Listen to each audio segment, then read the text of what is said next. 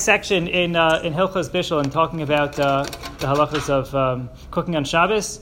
As we move away from actual Bishul, there are several appliances that are featured in most Jewish homes on a Shabbos. There's perhaps a blech, which is a thin piece of metal over the stovetop, or there's a plata or a hot plate or a crock pot. These are all used regularly on Shabbos. Why do we have them? Why do we need them? Why do we use them? And how should we use them? So aside from actually cooking, there are several rabbinic decrees that safeguard us against getting too involved with our food.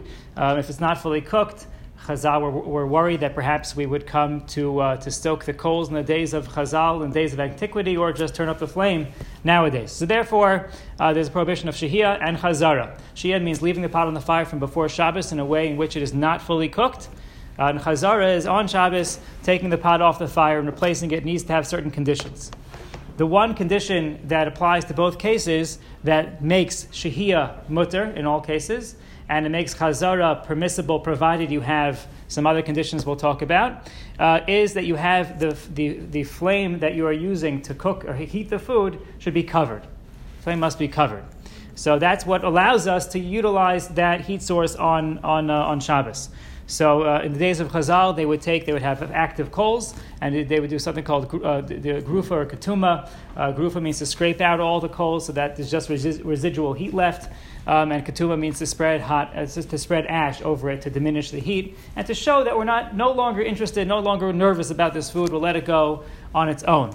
What is the contemporary version of grufa and ketuma, of scraping out, covering the coals? And that's these contemporary, fairly contemporary, blechs and hot plates and things like that. So that's how a blech works. The blech is, let's go through all three of them. Blech meaning the thin sheet of metal over the fire, the hot plate, and the crock pot. Blech covers the flames. That's what it does. There is a machlokes between Rav Moshe Feinstein Zatzal and Rav Aaron Kotler Zatzal. What do you need to cover in order to ensure that you don't have an issue with utilizing the flame on Shabbos? What do you have to do? So according to Rav Aaron Kotler, all you have to do is cover the knobs, because that's where you would access the flame to go up and down.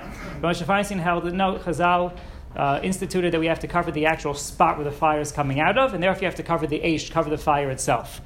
So nowadays most blechs have both. They have the sheet that goes over the burners, and then another flap that comes down over the knobs that covers all the bases necessary. Moshe Feinstein said that's the best way to go about it. Cover the flame as well as the knobs. That's a blech.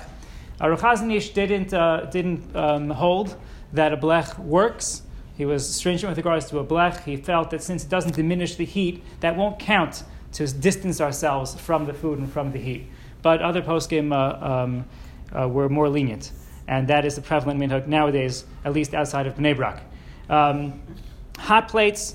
Nowadays, most hot plates only have one setting. You just plug them in. They don't have any ability to turn the heat up and down.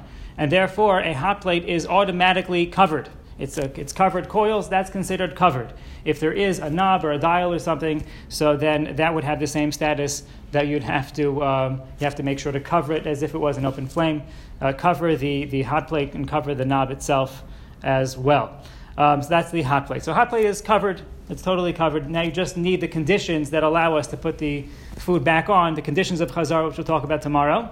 And finally, the crock pot. So the crock pot does have a temperature switch, and it's also commonly used for cooking. So therefore, you have both issues that I didn't mention before, but the issues are both the fact that if it has a switch, then you might come to turn the switch, and if it looks like you're cooking, well, then it looks like you're cooking. So we have to make sure to take care of the crock pots. How do we do that?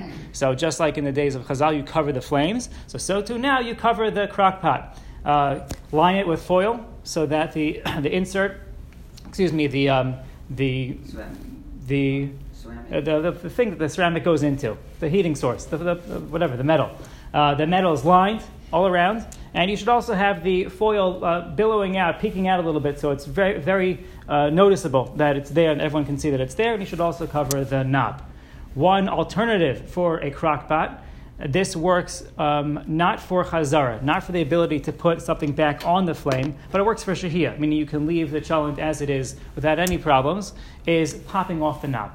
If you can take off the knob, this is something that we do in our household, you just remove the knob. It comes off easily. Try not to lose it.